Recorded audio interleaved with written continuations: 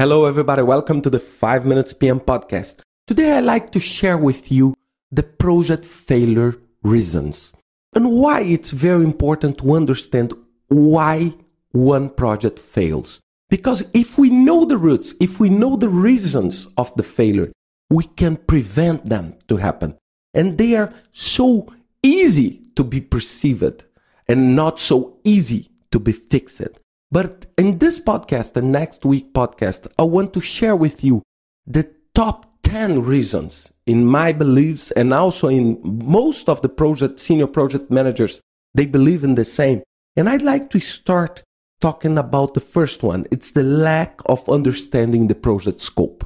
So for me, this is one of the most important. The people start doing projects without understanding what is the scope of the project, what work should be done.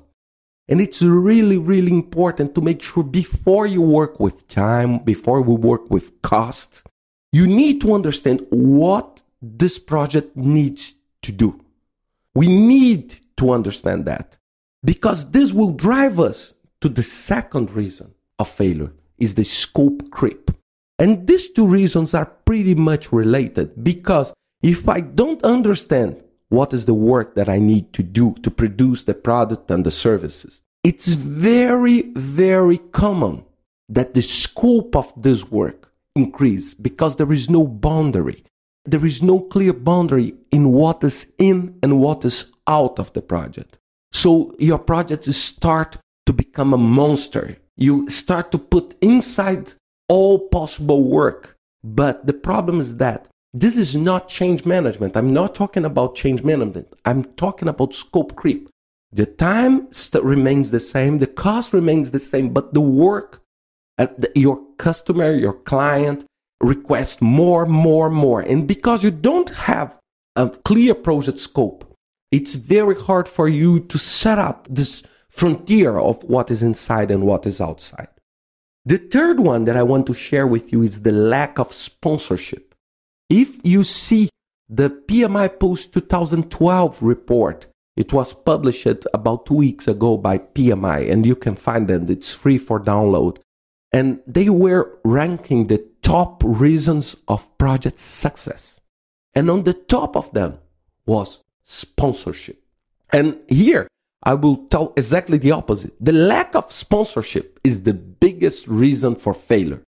So it's really, really important. So if you have a good sponsor, this will drive you to the success like you saw in the PMI polls. But if you don't have this will drive you to a very, very serious problem because the lack of sponsorship will make your work much harder because you'll have a hard time to communicate. You have a very hard time to make risk management plan, to address the scope, to set up boundaries, to work with deadlines, to work with cost. So the sponsor, to have a great sponsor, drives your project to a successful position. And the lack of this will make you like an orphan project manager. You need to do everything alone and position yourself. And this is very, very hard. The fourth one that I want to share with you, it's the inaccurate estimates. You don't spend too much time thinking about time and cost. You do poor estimates. You think, okay, to build a home, I need just bricks. And you forget everything else. And the home is above and beyond bricks. Put bricks. You have a lot of small works that together will sum up a large amount of money. So like time. And this drives me to the fifth one. It's the over-optimism. Always when we are not accurate in our estimates, we become to be extremely optimistic. We work in the perfect situation. We are always thinking in the perfect case. We think, okay, we have support. Everything good will happen. Nothing bad will happen. So this over-optimism brings a completely unrealistic estimate. So we need to understand that the project is the borderline of what it's possible and what is impossible to be done.